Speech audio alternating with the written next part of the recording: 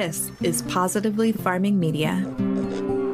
If we want a specific result, we have to do specific things. This applies no matter what we're working on. Learning to cook requires practicing specific techniques. Becoming a faster runner requires repeating specific drills or miles over and over again. And getting our best harvest from our gardens requires us to perform specific tasks. Welcome back, my gardening friends, to another episode of Just Grow Something, where today we're talking specific tasks we need to perform in the garden to get our best yield and to keep the harvest going through to the fall. Now, unfortunately, our gardens are not just set it and forget it kind of things. We can't just put the plants out there and come back in 6 weeks and expect a harvest. And as the days heat up and summertime events take over, it can be very tempting to skip some of these things in favor of some other more fun activities. We're going to run down the list of 8 things that we need to be paying attention to as the gardening season moves on in order to keep things running smoothly. Any one of these things by themselves can be critical to our garden success, but I would say that the first 3 are the most vital in my experience. So if we're short on time or desire to work in the garden, that's where I would focus. And I'll be upfront about how difficult this can be when it's hot and sweaty and dusty and dry and the pool is calling your name, which is why having a checklist in front of you of weekly tasks can help get you in the garden and done so you can enjoy the rest of your summer activities knowing your garden is well tended. Let's dig in. Hey, I'm Karen, and I started gardening 18 years ago in a small corner of my suburban backyard. When we moved to a 5-acre homestead, I expanded that garden to half an acre, and I found such joy and purpose in feeding my family and friends. This newfound love for digging in the dirt and providing for others prompted my husband and I to grow our small homestead into a 40-acre market farm. When I went back to school to get my degree in horticulture, I discovered there is so much power in food, and I want to share everything I've learned with as many people as possible. On this podcast, we explore crop information, soil health, pests and diseases, plant nutrition, our own nutrition, and so much more in the world of food and gardening. So grab your garden journal and a cup of coffee and get ready to just grow something. If you're new here, welcome. There are many previous episodes of this show that I will link to in the show notes that pertain to each of these specific tasks as their own subject. So if you want more than the overview I'm going to give you today, you can absolutely go down that rabbit hole along with articles on these subjects on my website that I will link to as well. Now, before we dig in, I have a new Apple Podcast review this week. This 5-star rating and review comes from DKP01, who says, "Very educational, just what I need as a new gardener." I am so very glad to hear that, and welcome to the Just Grow Something family, my gardening friend. And if you are loving this podcast, the best way to grow this community is to share your favorite episodes with other gardening friends. So if you know someone who might need a little push to get into the garden this week, share this episode with them and let's see if we can't get them out there, shall we? So a lot of these tasks are going to sound really obvious, or at least they should be. But I know as we get busy, many of these tasks tend to fall by the wayside. To help our vegetable and our fruit plants to produce their best harvest during the summer, these are the top 8 tasks that I think a gardener should consider and should keep on a list just to check off every single week. And this first one might not be as obvious as you think, and that is watering. Now, again, if you're new here, I am a market farmer with my husband. We are on 40 acres, and 4 of those acres are planted to fruit and vegetable plants, and they are not near the house, which means they are not near our municipal water source. We do not have irrigation in the majority of the areas of the farm. Now, I do have what I refer to as my kitchen garden, which is the raised planter beds that are out in the front of my house, and I do have access to water there. So in all of our larger areas, we have always relied on Mother Nature to give us the water that we need, and then relied on mulch to trap that water in the soil. And, generally speaking, in previous years, this has worked fairly well. We did have a really bad drought back in 2012 where things did not do well, and we were in a drought last year. It looks like we're going to be in a drought this year again.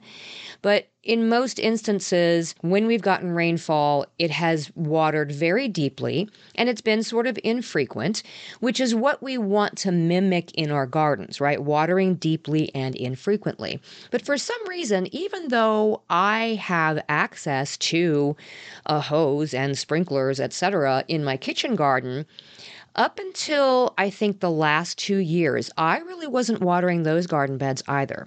I don't know if my aversion to that was just, I don't know, I had it stuck in my head that, well, the rest of the gardens didn't need it, so these shouldn't need it either. But it wasn't until I started paying closer attention to the amount of water that the individual crops were getting and how that changed how well they were producing that I started to consider that maybe if I had the ability to give them that water, that they would do better. And obviously they do. There's no reason why our gardens need to kind of suffer through, whatever Mother Nature is throwing at us, whether it's a drought or whatever, if we have the ability to be able to water. So much so that we actually have created a water wagon this year that we can take out into our larger fields, at least one of them anyway, and be able to provide some sort of emergency water to our plants, which actually is going to have to happen this week because we haven't had enough rain and it's supposed to hit 104 degrees here on Thursday.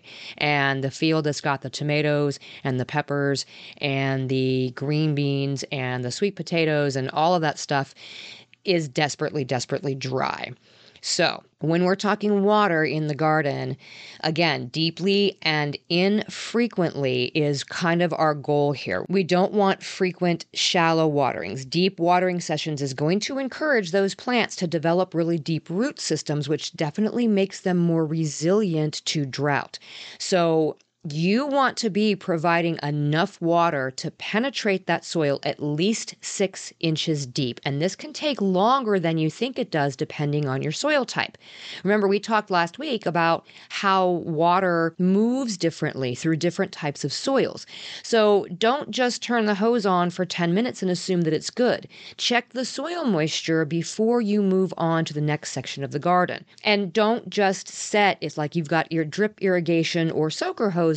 Don't just set them to be on a timer and water every single day, because what I have found with the experiences that I've had here in, really kind of creating drought tolerant gardens is that if you water them too frequently, they start to depend on that. And so if something happens with your irrigation or something happens and you forget to water or you go out of town and the person who's supposed to be watering doesn't do things the way that you do, your plants are going to suffer. So you got to try to strike that happy balance in there somewhere. So deep waterings, 6 inches deep, and just make sure that you are monitoring that soil moisture level. Especially when you were talking about summertime watering, using the right watering method is going to make a difference. Different watering methods are going to suit different plants and different soil types better. Drip irrigation or soaker hoses that deliver water directly to the soil line is going to minimize that water loss through evaporation. Sprinkler emitters that are low to the soil level are also a good option. You generally want to avoid overhead sprinklers if possible. They can, waste the water through evaporation and they might promote fungal diseases. But if that's all you've got, something is definitely better than nothing when we're talking about a drought situation. Watering in the morning or in the late evening is going to be your best bet. Watering in the morning especially allows the plants to absorb the moisture before the heat of the day hits. So that's going to minimize the evaporation. It's also going to give the leaves time to dry if you have to use an overhead sprinkler. And that's going to help to prevent the development of like fungal diseases. So if you're watering at the soil level, the evening is not a bad time for watering either. You just don't want the leaves soaked before going into the overnight hours when, they're going to dry off more slowly. And again, that's going to promote fungal diseases. So at the soil level, not necessarily the base of the plants. You see a lot of these instructions like, water at the base of the plant. Well, if you set up irrigation at the base of the plants when they were little and you haven't adjusted that, consider that that root system may be like 6 to 10 inches further out by now. So you may need to adjust your watering according to how big your plant has gotten in order for it to be more efficient. Just monitor your soil moisture. Regularly check the moisture level of your soil by sticking your finger into the ground. And if it feels dry at a depth of about 2 to 3 inches, then it's time to water. You can also get one of those soil moisture meters, and you can stick that down and further, and it will actually help you accurately figure out what the soil moisture content is. And you just want to consider your weather conditions. Like I said, we are super dry here right now. It's going to be really crazy hot this week. So I'm actually going to have to get out there and water. And I'm adjusting my watering schedule in the kitchen garden too, based on the incoming weather. If there has been significant rainfall where you are, though, you may need to reduce or even skip your watering sessions because overwatering for your plants is just as bad as underwatering. So heat waves or dry spells, increase the watering sessions, even if it's just temporarily, and then if you've had a really good rainfall, you don't need to water at all. Just don't have it sort of automated at all times. Now, something else that I see that goes hand in hand with the watering situation would be task number 2 on here, and that is refresh your mulch, or add it if you haven't already. And if you're listening to me, you know that I say mulch, mulch, mulch, mulch all the time. So I'm really hoping that you have already mulched. We know that mulch is great for weed suppression. It helps with soil temperature regulation and the moisture content, trapping that moisture in there. Erosion control. If you're using organic mulches, it's going to help improve your soil fertility. It's also going to help the soil structure improve over time. It can actually help act as a physical barrier between the soil and your plants, which can reduce your chance of the soil-borne diseases splashing up onto the leaves and stems, so mulch can act as disease prevention. It also will help retain the nutrients in the soil because it can slow down the movement of the water through the soil, which can help reduce nutrient leaching. Mulch also helps to reduce the need for you to cultivate in between your plants because, again, it's suppressing those weeds and it's minimizing the soil disturbance, which makes it easier to maintain your garden. And it just looks nice. It's got a good aesthetic appeal. So our goal is a minimum of 2 inches of mulch to get these effects.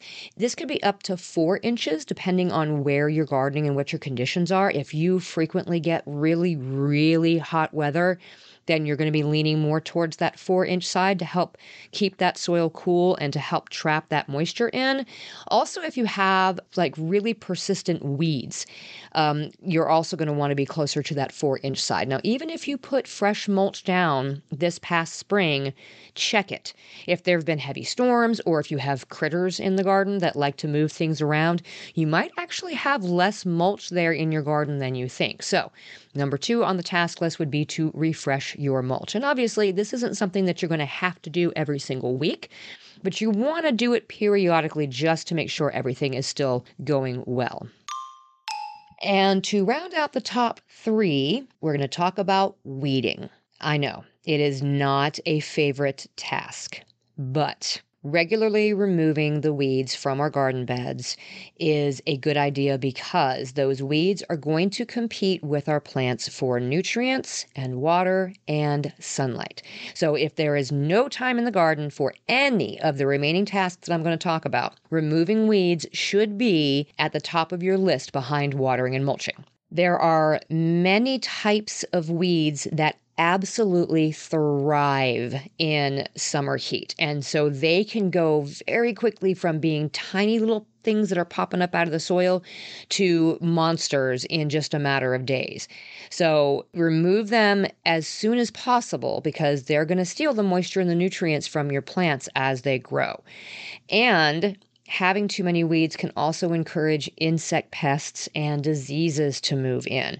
And these are things that we don't want to have to deal with if we don't have to. They're easiest to pull when they're young. Moist soil makes this task even easier. So if you can do it immediately after a watering session or after a rainfall, that really makes quick work of it. Another reason to tackle them when they're young, you do not want these weeds to go to seed. Did you know that a lamb's quarter can produce 150,000 seeds in a year from one plant? That's a lot of future weeding that you can avoid in the garden by just picking that thing now when it's little. Again, if there is nothing else that you do throughout the rest of this list, then keeping up on the weeds, it should be one of your main priorities. I used to think that the weeding was just about aesthetics, and I often would let it go, and I ultimately would pay the price for it. I would either have insect pressure, or I would have disease pressure, or the plants that I was growing wouldn't get enough sun, or those weeds would be sucking up all the moisture and all of the nutrients, and I just would not have a very good harvest. So weed, weed, weed, weed, weed. Moving on to number 4, we're talking pruning and trellising. So if you have vining plants like tomatoes or cucumbers, you can tie those to stakes or trellises, or you can use cages. But even more stout plants like eggplant and peppers can benefit from being staked up, especially when they have a really heavy load of fruit. I have had even jalapeno pepper plants fall over because the load of those peppers was just so heavy. And I'm also experimenting this year with trellising some zucchini to see if it makes a difference in the plant health and production. So not only does trellising keep the developing fruits up off the ground, which prevents damage from too much moisture or insects or animals at the ground level snacking on them, but it also can help improve the airflow and the air circulation to help reduce the risk of disease. Now, in the same vein, pruning any excess foliage also does the same thing. It improves that air circulation, it reduces that risk of disease, and you also want to be cutting off any leaves that look to be damaged or diseased, because they can just help to continue to spread those diseases. Now, be careful though to not remove too much of the foliage, because in that instance, you might be allowing for sun scald, especially on tomatoes and pepper plants. So you don't want to be removing too much of the foliage that is above the developing fruit. So anything that is below the lowest level of fruit, I usually will prune off, specifically on tomatoes, just to improve that airflow. And pruning them to get them up off the ground helps to get us to a harvest with less damaged fruit.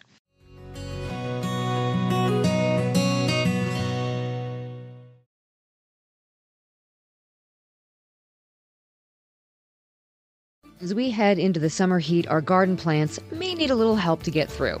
Now's the time I start using my Bloom Juice from Elm Dirt as a foliar spray in my garden for all my flowering and fruiting plants. Elm Dirt has a new code for friends of the podcast with a buy one, get one free offer. Just go to justgrowsomethingpodcast.com/dirt and use code Wolf Creek, all caps, all one word, at checkout, and get your second item of equal or lesser value for free. justgrowsomethingpodcast.com/dirt with code Wolf Creek. The link is in the show notes. So number 5 here is pest management. You want to be monitoring your plants for pests in order to minimize the damage. I am not one for using any synthetic chemicals or anything in the garden to manage insect pests. Everything that I do is organic, and these methods can be effective as long as we are fairly consistent about it. You know, hand picking is as tedious as it can be, really is a great way to remove insects and larvae and eggs of the ones that we don't want, while still allowing the good bugs or the beneficial bugs to be able to do their job. So we're not spraying things willy-nilly that might hit anything and everything. We are regularly inspecting our plants and manually removing what we don't want there. Using physical barriers like row covers or netting, that insect mesh that I use to help protect plants from insect pests really is very, very effective. This is specifically very useful for things like aphids, cabbage worms, and flea beetles. We've had great success, specifically in our brassicas, from preventing all of those cabbage worms and such. I have used that this year in the zucchini, and you can go back back and listen to the episode that I did on Parthenocarpy. We're using the insect netting to help protect from the squash vine borer and the cucumber beetles and the squash bugs. So far, so good. I will give you guys an update on that later on. You can also use sticky traps. You can put those in and around the garden, although again, those are very indiscriminate. So using the sticky traps, you're gonna catch the good ones and the bad ones. And so I try to stay away from those unless there's something very specific that I'm going for.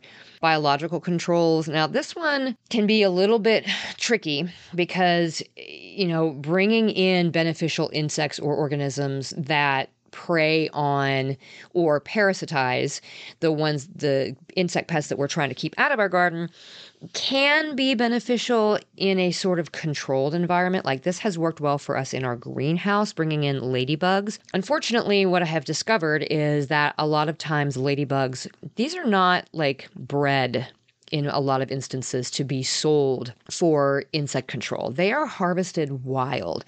And there is a problem with folks going out and collecting these and actually decimating native populations. So I'm a little hesitant to recommend purchasing ladybugs and lacewings and parasitic wasps to add to our gardens, especially since once you release them in the garden, you're hoping that they're going to stick around and go after, what it is that you want them to go after, but there's nothing keeping them there and they may just fly away and go to your neighbor's garden.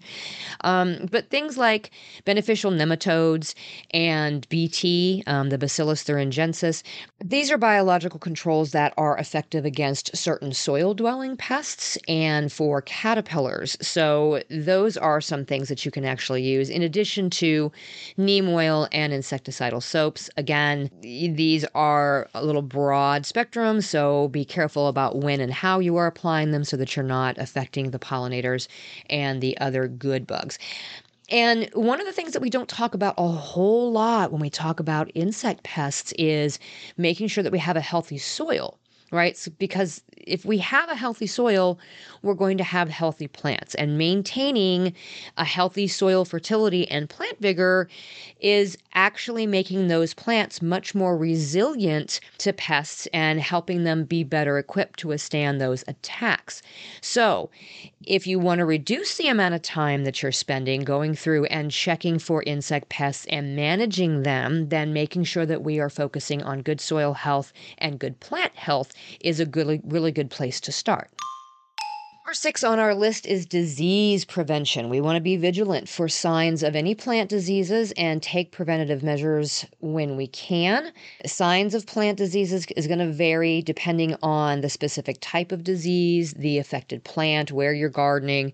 But some of the common signs to look out for are leaf spots and discoloration, wilting or drooping, and I mean sudden wilting or drooping of the leaves and the stems, especially during like the morning time when the soil moisture should be really sufficient. You don't want to walk out there in the middle of the day, like 3 o'clock in the afternoon when the sun has been beating down and see that your plants are wilting and go, oh no, I have a disease.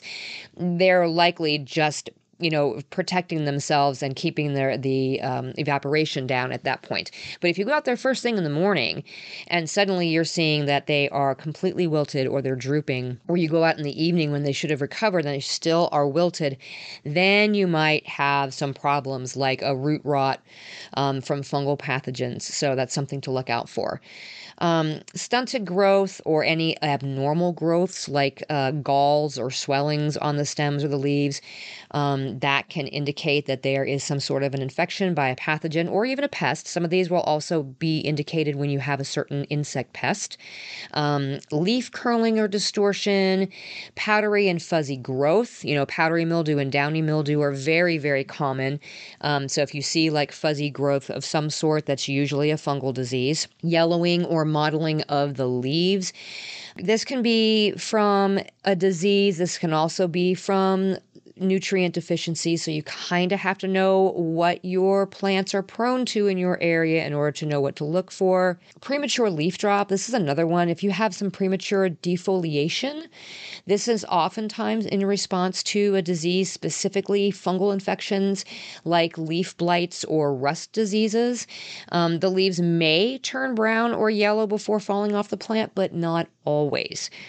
So it's always a good idea to make yourself familiar with what the most prevalent diseases are for what it is that you are growing in your area, because all of these signs, or most of them anyway, can have multiple causes.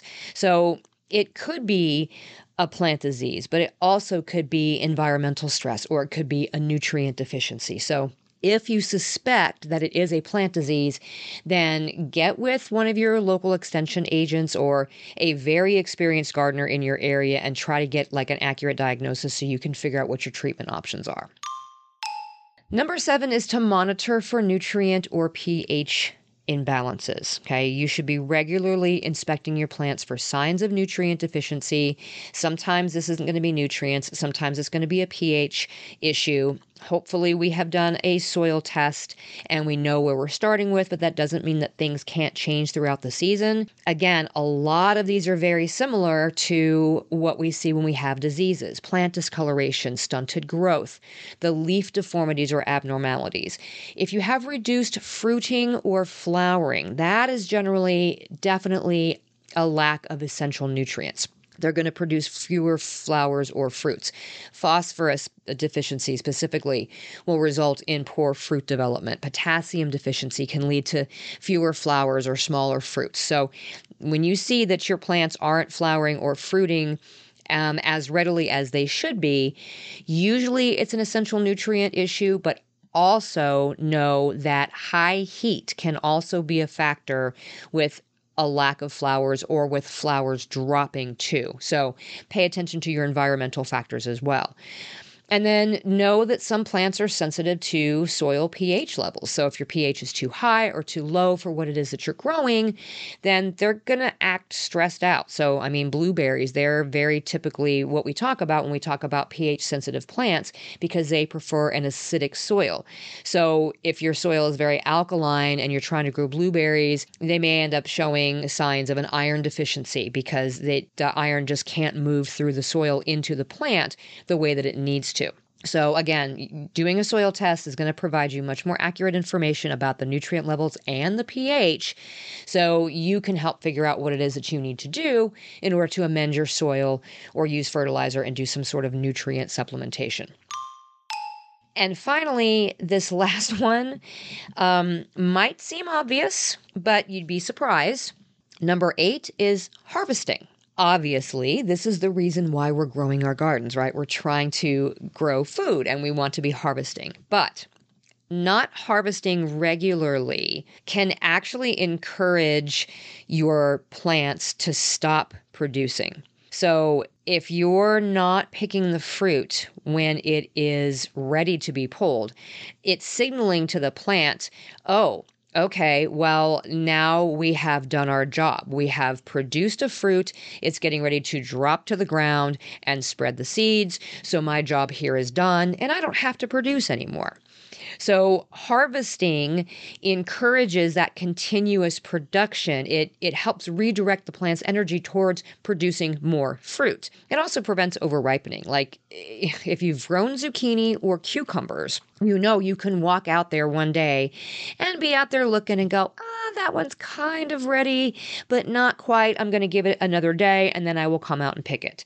And then 2 or 3 days goes by and suddenly you go out there and you have a baseball bat size zucchini or a cucumber the size of a boat. So my advice is, speaking from experience, if it looks like it's almost ready, just pick it. Pull it, bring it in, let it start producing another one that you might want to get to the ideal size. The same thing goes with harvesting tomatoes. Yes, vine-ripened tomatoes taste the best, but you can harvest them at what we call the breaker stage, where they're just starting to get their blush of color. If you have a problem with not getting to them before they are overripe, you can pick them and just let them sit in your kitchen on the counter and they will continue to ripen over the next couple of days and be ready to eat, versus not getting out there in time and having them be overripe and be mushy. Or this is especially helpful if you have animal pests who also wait for them to be beautifully, perfectly ripe, and then they swoop in and they eat the tomatoes before you get a chance to pick them. Squirrels are notorious for this. So if you have that problem, then frequent harvesting at the breaker stage is going to be better off for you, and you're not going to have as much loss to those pests. So just remember, harvesting frequently or regularly is going to encourage that continuous production and keep those plants going all the way through until your first frost.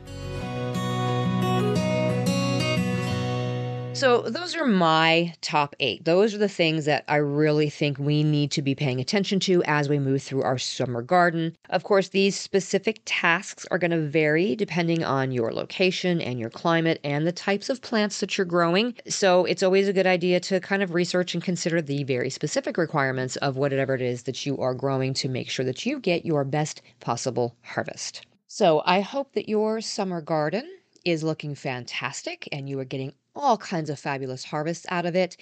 Keep in mind with this whole task list thing, none of us is perfect. We're not going to get to all of it. And even if we do, there may still be issues that we face in the gardens. Trust me, I am facing plenty of them right now in my own. So don't feel like you've done something wrong if you have gone through this entire list and done everything that you're supposed to, and you still end up having problems in your garden. It happens. We're trying to control Mother Nature, and, well, she does a better job at it than we do. Until next time, my gardening friends, keep on cultivating this dream garden, and we'll talk to you again soon.